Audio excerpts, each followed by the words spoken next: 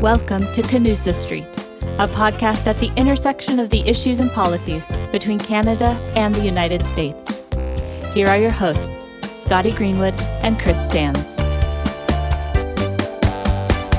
Welcome back to Canusa Street, everybody.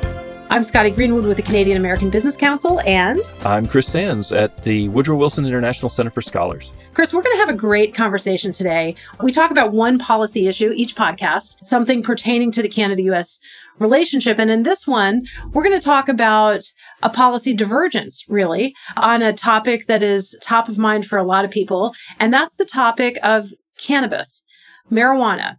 It is fully legal for adult recreational use, as well as medical use in Canada at the federal level. And it is not, as we know, at the United States level. And we have a couple of terrific experts in the field to really talk us through this and unpack for us why the divergence in Canada and the United States and what does it all mean. So with that, why don't I ask you to properly introduce our guests, and then we'll start our conversation. Excellent. Well, thanks, Scotty. It's two very impressive people. I couldn't be more pleased with our guest choice this week. The first is a good friend of mine, Anne McLellan. Anne is a Canadian recovering politician, but she's a recovering politician now, but she has been Canada's Deputy Prime Minister, Canada's Minister of Public Safety and Emergency Preparedness, which oversees, among other things, the RCMP. She's been Minister of Justice and Minister of Health in various Canadian governments, and has been a leader in so many ways in Canadian public policy. Whereas Graham Boyd, who is also with us, is an attorney, consultant, scholar, specializing in political efforts to reform drug laws and reduce mass incarceration. He's been advising a group of philanthropists who fund the majority of the marijuana reform efforts currently sweeping around the United States. So he has a broad expertise, both in legal but also the political side of a movement to decriminalize or make legal the use of cannabis at the state level in the United States. So it's a great pair.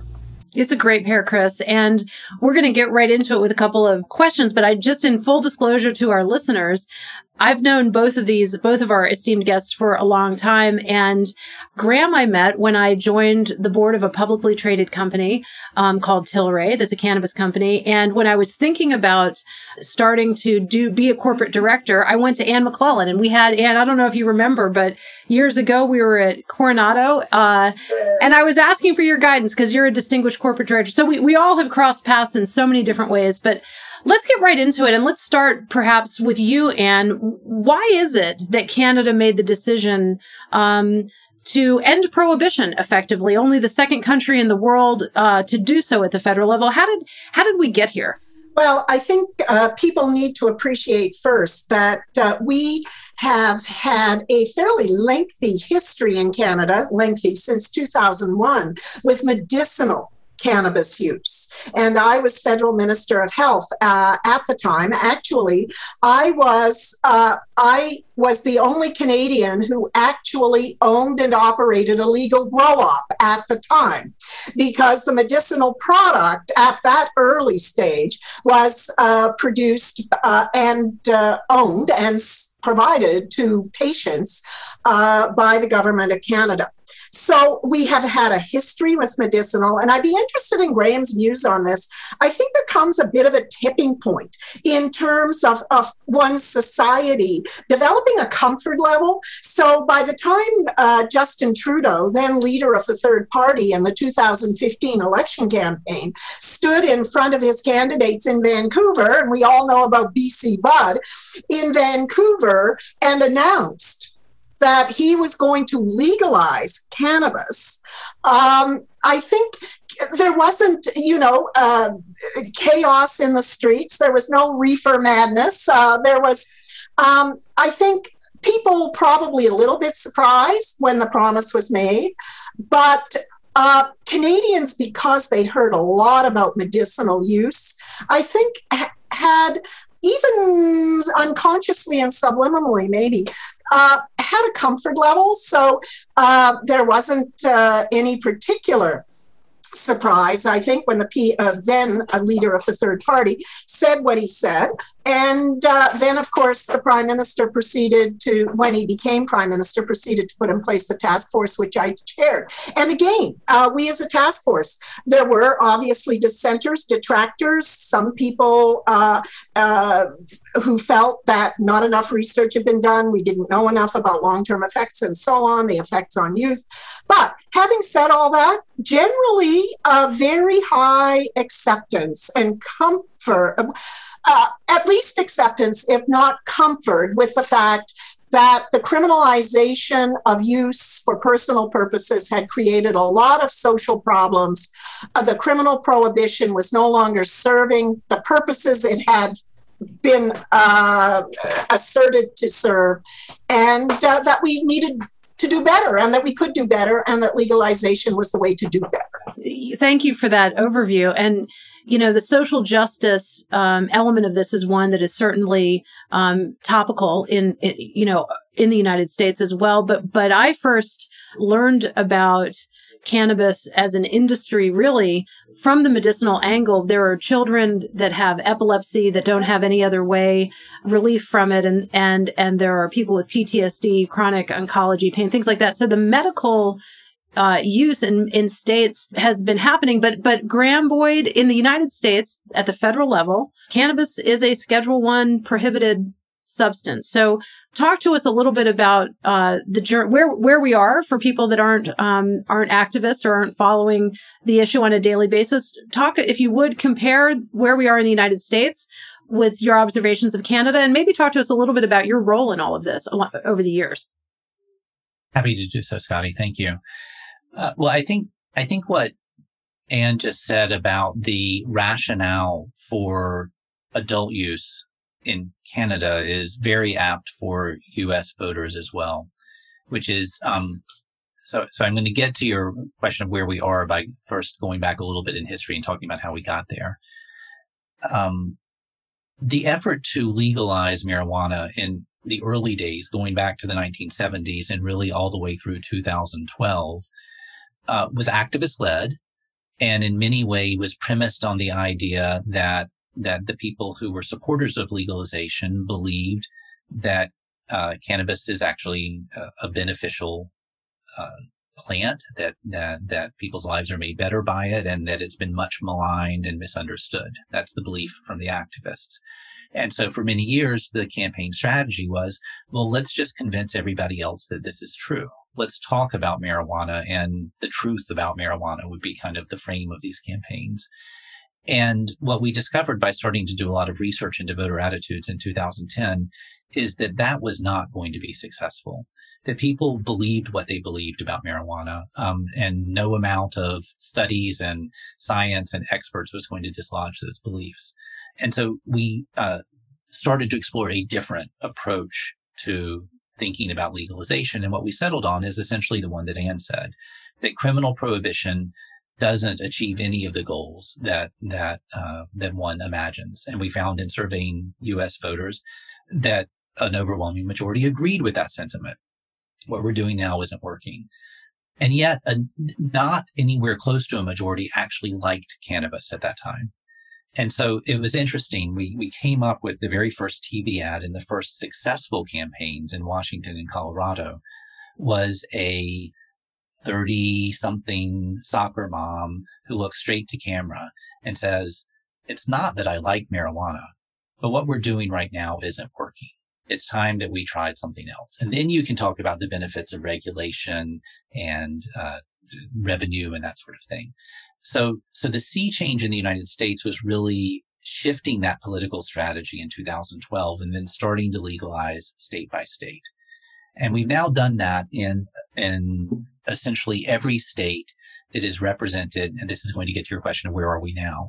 We've legalized marijuana with this playbook that I just described in a series of states through direct democracy, ballot initiatives, and then through legislation. And now almost every state that is represented by 2 Democratic senators in the U.S. Senate has legalized marijuana. And states that are represented by Republicans in the U.S. Senate, as of 2 years ago, none except for Alaska had legalized marijuana. And so that not surprisingly, translates into a dynamic in the federal government where almost everything these days is quite partisan, of Republicans, a lot of Republicans kind of saying, what's in it for me if my constituents aren't in a state with legalization? And so that people have different views, but that's my analysis of why reform at the federal level has stalled and honestly will continue to stall until we change the laws in Republican states. And so just briefly, the last thing I'll say is that we've started to change that in the Republican states. We ran campaigns in Montana and South Dakota, which successfully legalized. And those are each represented by, one Republican in Montana and two in South Dakota. And we're planning to run legalization campaigns in as many as 5 additional red states, Republican leaning states, in 2022. That will be the place where Republicans are going to start saying, okay, this is something my constituents care about, and therefore I will also engage it. So, Graham, just to follow up on that, do I understand you correctly to say that until cannabis is legal at the state level in all the states in the United States, we won't get a change federally? Like, what's your prediction or your prognosis for federal change? No, it doesn't need to be in every state, but I think it needs to be in a good plurality of states that includes conservative states that are represented in Congress and the Senate by Republicans. And this is totally a wild guess, but my wild guess is that we will legalize in 4 or 5 Republican states in the next year, and that then the Congress that will begin in 2022 will take it seriously. I don't know if it'll happen between 22 and 24, but I think that's the window in which it starts to become a real possibility. All right. And by the time that comes around, Canada will have a number of years under its belt of its program. And the U.S. often looks to Canada. Sometimes Canada looks to the U.S., but we look at each other sometimes, or other jurisdictions around the world, but in this case, Canada, the United States, to say, what are some lessons learned? What can we do differently? And let me ask you this question, and then I'll turn it to Chris. But thinking about the Canadian regulatory system and the Canadian program, medical and recreational, what do you think has gone well? And what do you think actually missed the mark that you think the U.S. should do differently ultimately when it sets up its program? First of all, let me say that we learned a lot from the states of Washington and Colorado, right? The task force, which I chaired, we went down and visited them. We visited retail shops. We visited growers, large and small. We talked to city officials, state officials in the 2 jurisdictions, the police, and so on. So actually, we learned a lot from those 2 states. We also talked to Alaska, to Oregon, but we actually visited Washington and Colorado and saw firsthand and heard that firsthand their experiences. So we actually learned quite a bit from them and some of the early mistakes that they felt they had made, especially around various products on the market, edibles, insufficient education that reached young people, labeling mistakes they made, and so on. So we were absolutely able to learn from them. Let me just say, listening to Graham, our constitutional regime is somewhat simpler in Canada in that, as it relates to criminal law, in that the criminal law is an exclusive federal jurisdiction in Canada. So that once the government of Canada passed the legislation legalizing cannabis, no province or municipality or county can then prohibit cannabis as a legal substance in Canada. They, of course, have their jurisdictions around retail and around permitting and those kinds of things. But as it relates to legalization, once that law was passed by the Parliament of Canada, cannabis was no longer a prohibited substance, and its use, based on the regime that was created by the Government of Canada, was going forward legal. I think certainly depending where you are in the continuum of the cannabis, if you like, production chain. If you look at this from the industry side, and what we did was create, obviously, a brand new industry, because you've taken a prohibited substance and created a new legal product in whatever form.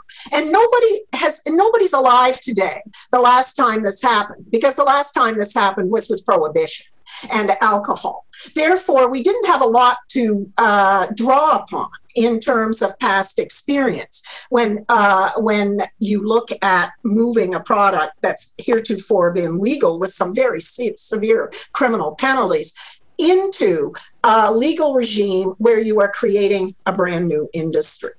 And if you compare the two countries again, our industry, okay, let me back up and just say, we were not in the business of legalizing to create a new industry and glamorize the use of cannabis and make it cool to use cannabis in whatever form someone wanted to. The Prime Minister was clear. The Prime Minister was clear that what he wanted to do was deal with the legal and social ills created by a criminal prohibition.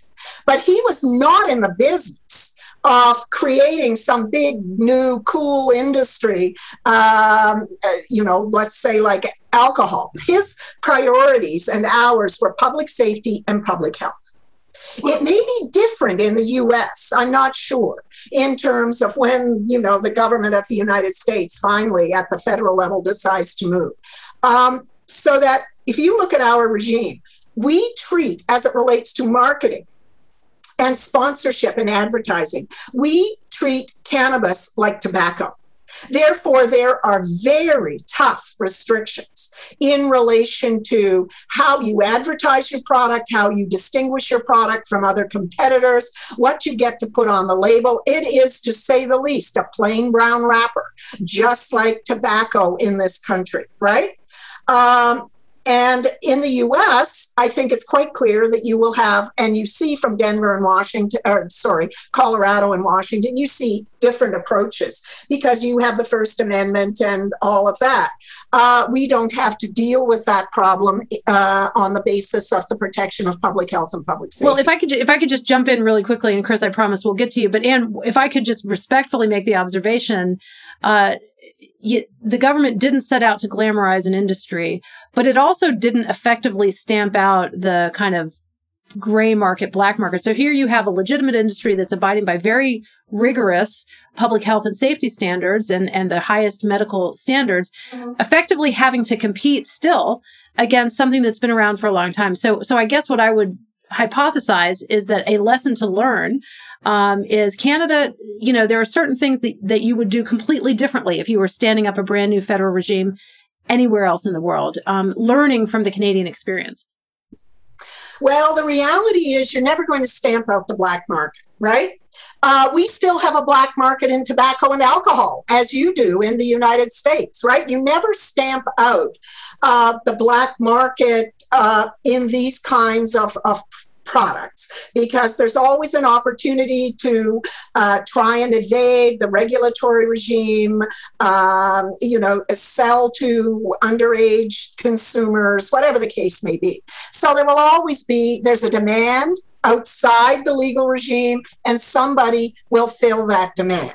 So black market, unfortunately, will be with us. My completely unscientific projection or goal when I'm asked is I would like to have stripped out 80% of the black market or the illegal market within the first 10 years of legalization.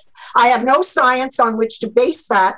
It just makes sense to me. And actually, our latest stats from Stats Canada would indicate that about 40% of the sales of cannabis in the last 3 months of 2020 were illegal in the black market. So we're making progress. We've got, if you believe those numbers, about 60% of all the cannabis sold in Canada is now legal. Those numbers are going to go up. Part of the problem is that the province of Ontario, our largest market, was very slow off the mark right? They had no stores. Well, I think maybe 5 the day cannabis was legalized. That's 37% of the Canadian population, right? Only now are we starting to see retail to roll out and become readily accessible to our largest population base. So of course they had to buy somewhere else. And a lot of them were still going to the street and using their dealers that they had used for years. So I actually think we're going to see through legalization, look, there are some buyers who will always go to the street. They're comfortable with the dealer. They're willing to run the risk of being picked up by the police. They're willing to run the risk. They don't know what's in the product, the potency, whether it's got cement in it or whatever, right? They're willing to run that risk, and the price is cheaper. But more and more Canadians are saying we're willing to pay a premium for a quality product that is labeled appropriately, that we know the potency, we know the content, and we can walk through the front door of a very clean, very nice looking environment and all of that. So to your point, yeah, we still have the black market. And I know I'm talking too much here, but we also have a gray market. And we did not want to refer to as the black market those who are part of, for example, organized crime and trafficking to kids and so on. There are a whole lot of growers in this country who've got the best genetics, who've been growing for 30, 40 years. They came from the 70s, as Graham has mentioned, and they are growing in the eastern townships of Quebec, the interior of British Columbia, right? BC Bud, the finest product in the world, completely illegal, right? But great growers, great genetics. They were selling at farmers markets on a Saturday morning, and the RCMP just walked by and never charged them, even though it was completely illegal, because that was the social structure that was built around something that up until October 18 was illegal. But we did not want to call them the black market because they're not like the Hells Angels. Sorry, they're just not. And therefore, we call them the gray market, and we want them to come into the legal market. And some of them are, but it's going to take time. And I would say it's going to take 5 to 10 years to get most of that gray market into the legal market. But if you suggest that we will never have a black market in cannabis, no. That will never happen. We will always have organized crime skirting the laws, abusing their place, and they will continue as they do in alcohol and tobacco.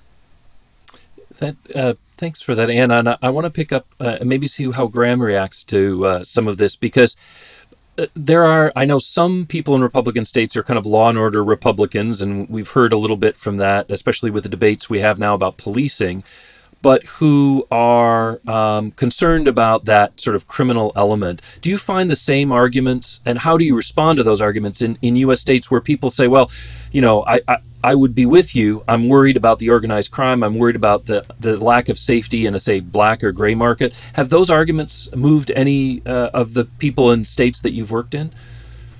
You know, interestingly, I would say that arguments around crime almost work in exactly the opposite direction. So the campaign messages that we've had, and this is based on research, and so it really reflects voter sentiment. People believe that it is fundamentally a waste of time for police to be chasing after low-level marijuana dealers. That these are the least likely people to be actually causing a lot of trouble in society. And yet, for complex reasons, a lot of police departments choose to prioritize those investigations. I mean, they're easier to close. They're arresting those kinds of criminals, or it's just less troublesome. So, you know, one of our campaign messages is usually a TV ad delivered by a police officer saying, I would rather that we move marijuana into a regulated system where it's sold in stores, and let me focus my time on going after the real criminals. That really resonates with Republicans and Democrats. Same in Canada, right? The police over and over again, you know, it's a waste of our time. Unless, I mean, they're obviously, you know, you've got the Hells Angels and you've got the Russian mafia and whatever. And they're in a lot of businesses. Cannabis is probably their least profitable sector in many respects. But for your local police force, it's a waste of time to be on the streets, looking for kids, especially who have a small amount of cannabis for personal use or to share with their friends. Anne, I have a question for you, which is really, gosh, I have no idea what the answer to this would be. Do you foresee a time in which cannabis is legal in both of our countries and that it actually is a international trade good in the same way that, I don't know, corn or lumber or something else currently is?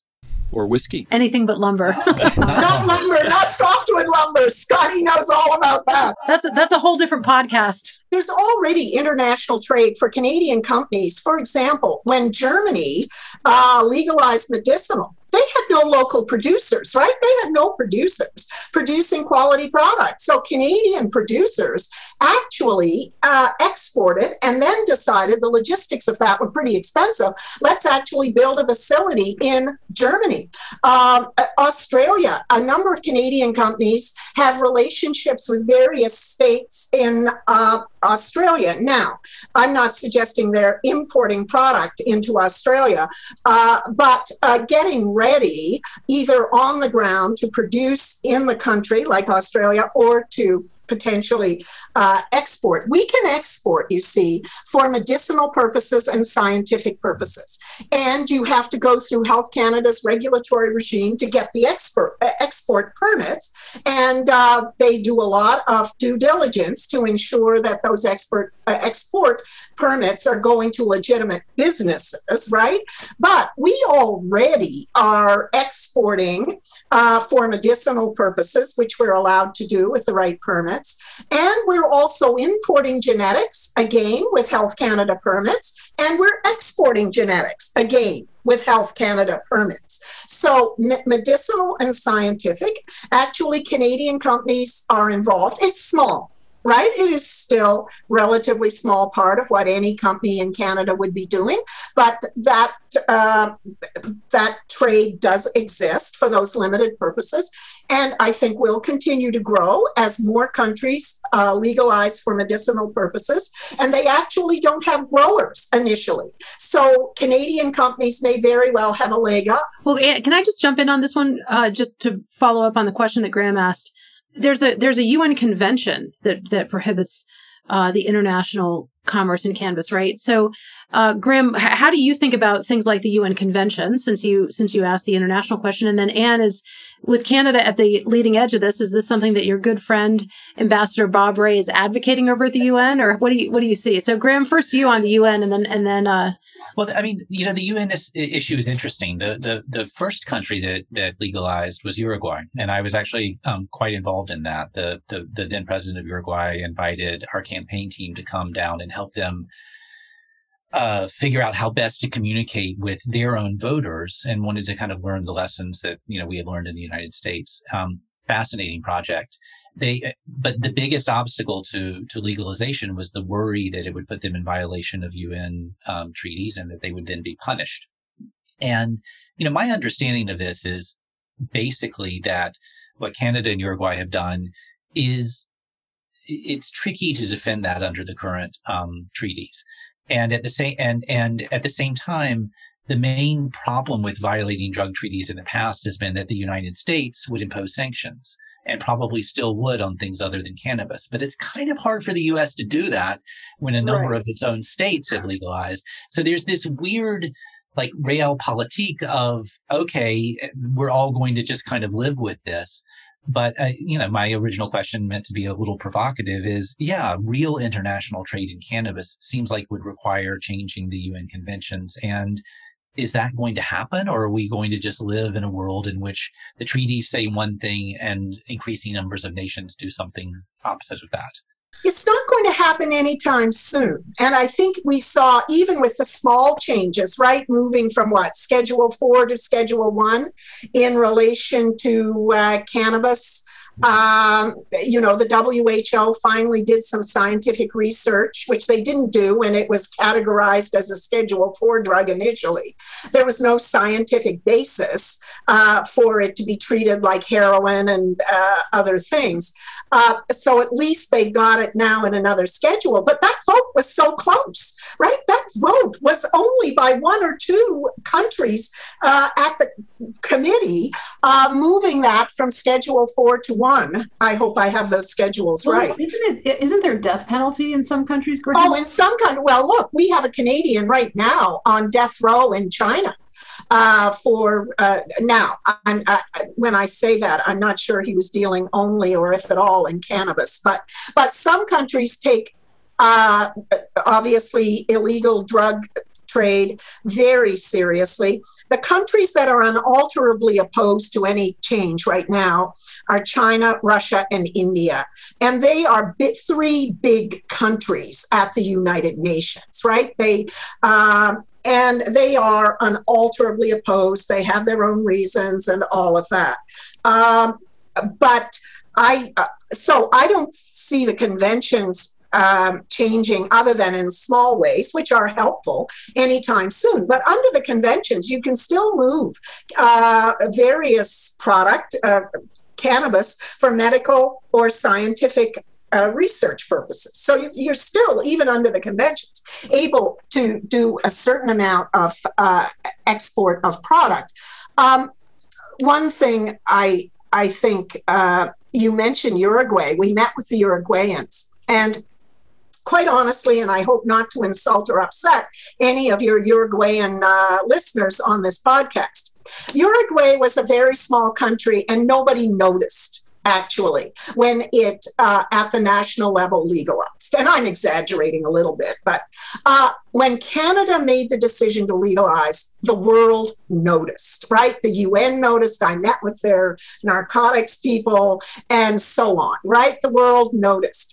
What we say in our task force report is that we believe that Canada is in keeping with the spirit of the UN conventions, where they talk about public health and public safety and the protection of youth. And we firmly believe that our move to legalization is in keeping with the spirit that animates the conventions. But if push came to shove, yes, as Graham has pointed out, it is probably hard to say, technically, let me put it that way, that we are in compliance with the existing UN conventions. But so far, so good. Can I bring us back to North America? Not that the world isn't important, because one of the things just a few years ago that we were hearing about was the problem of the Canada-US border. And I think the COVID border restrictions have taken that off the front line. But the feeling was that because the federal government in the United States controls the border, and it is still an illegal drug, that especially between British Columbia and Washington State, two jurisdictions where cannabis is legal, as this becomes less of an issue, and you get young people who aren't even sensitized to thinking about this as illegal, who accidentally, when they're crossing the border, mention that they maybe have cannabis with them, the penalties are quite severe still in U.S. law. And Americans can be kicked out of trusted traveler programs. Canadians can lose access to the United States if we take this to the nth degree. How can we manage our cannabis policies domestically and also our border between us so that we don't create criminals who really are not intending to be criminals? They're just doing what they think to be legal and then suddenly run into this no-go zone. Maybe I'll start with you, Graham, and then I know because you follow the border, you and I follow the border, and I'll turn to you next. Well, I think it is certainly technically a very real problem. I mean, there's no argument that it's somehow okay to bring cannabis from BC into Washington State over the border. There's no defense you could make in a court of law to that. So what it really becomes is a question of enforcement priorities. And I think, unfortunately, there is no real guidance that I'm aware of for law enforcement at the U.S. border. It's really up to the discretion of whoever the man or woman is who is standing there enforcing the law in that moment. And so you're going to get very uneven results. I'm sure many of them, faced with a young person who had a small baggie of cannabis coming in from BC, would probably say, well, we're going to need to throw that away and be on your way. But there are others who would take action, and that's a problem. So at some point, one of the many things on the list of federal law changes is to formally change that law, or at the very least to issue enforcement guidance so that the border authorities would know to use their discretion, be directed to use their discretion to not prosecute in those cases. Well, if I could just jump in before Anne does, Graham, it's not just about if you're carrying cannabis across the border. It's also, you might remember the stories that emerged within the last couple of years where somebody was in the industry and declared honestly to a border guard, let's call it a Canadian citizen. This doesn't happen to American citizens because you can't be barred from your own country, for these kinds of reasons. But somebody would say, well, I'm going to a trade show and I sell the equipment that helps hydrate the plants or whatever. And there were headlines about them being turned away and barred from the United States. So it's not just the product. It's also the whole value chain. And the question of discretion among border agents will always have discretion to enforce the law, right? But so your question about guidance, I think, is a really good one and on the long list. Yeah. I think absolutely, border agents will exercise their discretion. And early on, U.S. border agents were actually being, I think, in places like British Columbia and Washington State, they were being quite fierce in terms of, let me just say, being unkind and unreasonable, in my opinion, to Canadians who came to the border. And even in cases where people had a medicinal, they had the medical authorization. And yes, that is illegal.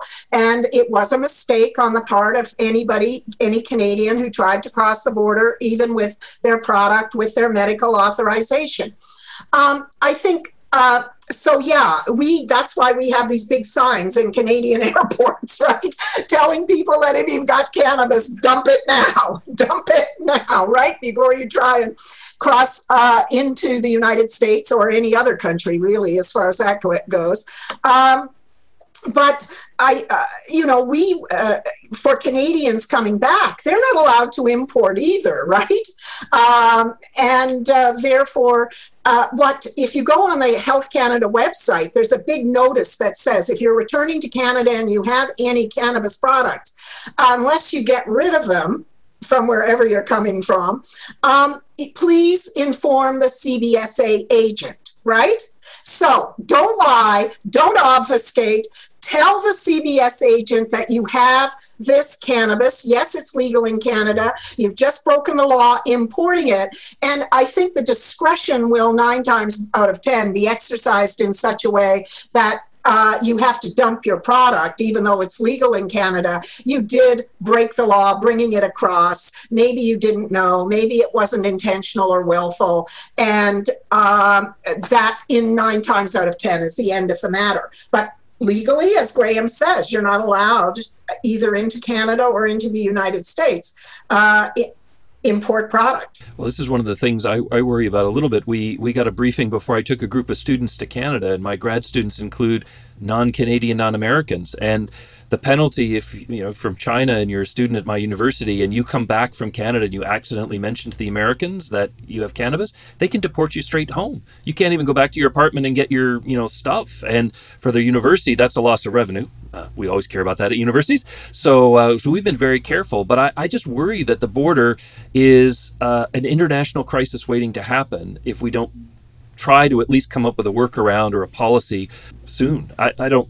Practically, the basic rule is don't take the stuff across the border, right? It's a very simple message. And I know it's hard, especially for young people, but I would say our people who are in Canada who are using product in whatever form with a medicinal authorization, it seems really unreasonable for them not to be able to take that medication, let's call it that. That's what it is for them across the border. But you just have to educate, which is why the government of Canada and other jurisdictions have other orders of government have spent quite a bit of the early revenues from cannabis, from the excise tax and sales tax, on education campaigns, just to help people understand, yes, it's legal in Canada, use it in Canada, don't try to take it anywhere else.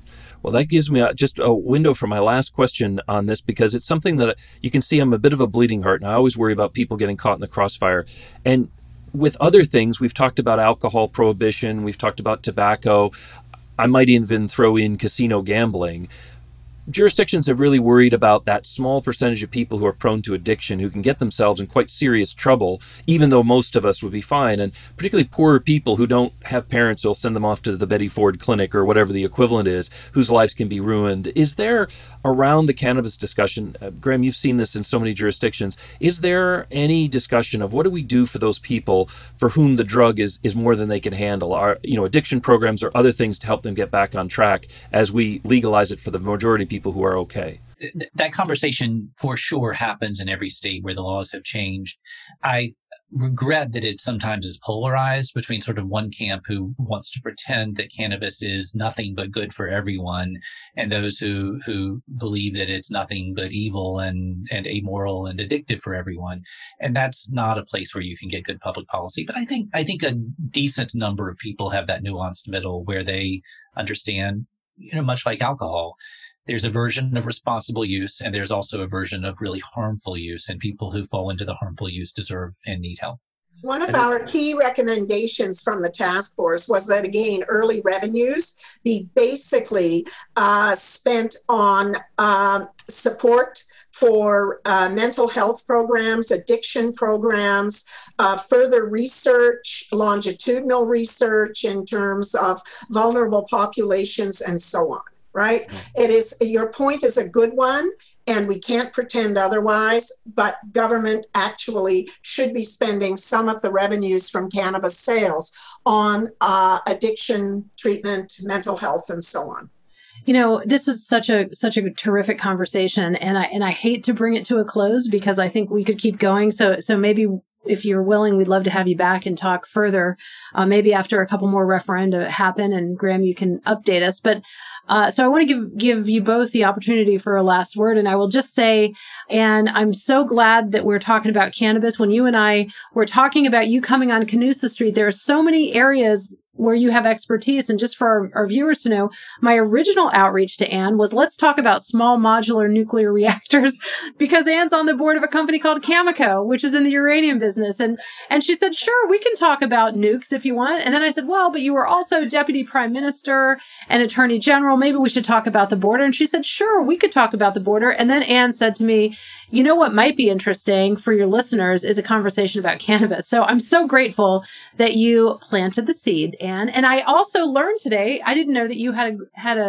a grow operation early back in the day. So that might be new news. I didn't know that. The only one that was legal in the country, and it was like 1,000,000 miles down a mine shaft outside Flin Flon, Manitoba. And all the patients said, Minister, your product is the worst product we have ever used in our lives. And it, low potency, grown in the dark, whatever. They said, Minister, you're a terrible grower. That's amazing. Graham, why don't we turn it over to you for some concluding thoughts? Well, I'm really glad that you didn't invite me to talk about nuclear reactors. That would have been way outside of my expertise. No, it's a real pleasure. And Scotty, it's good to see you. And thank you for the opportunity to be part of this conversation. We're thrilled to have you. Anne, have you got a last word of wisdom? And then the eloquent Chris Sands will bring us to a close. I would just say it's early days in Canada. We've been at this really coming to the end of the third year of legalization. So watch us, watch what we learn. We learned from you, your states in the early days. I think there's a lot that we can learn together, both on the health side and the creation of in our case, a brand new industry. So let's learn together. Oh gosh, Anne, you're giving me flashbacks to one of those Nancy Reagan era "Just Say No to Drugs" commercials, where the kid turns to the dad who's getting him for having a marijuana joint, and the little kid says to him, "I learned it from you, Dad." And it was like, oh, this. So we'll learn it from Canada, I guess. I think I am insulted now. You have insulted me, Christopher. Better stop there. Thanks again, both of you. We'd love to have you back on Canusa Street. Let's stay in touch. I'd like to see how things unfold in the United States. Excellent. It'll be my pleasure.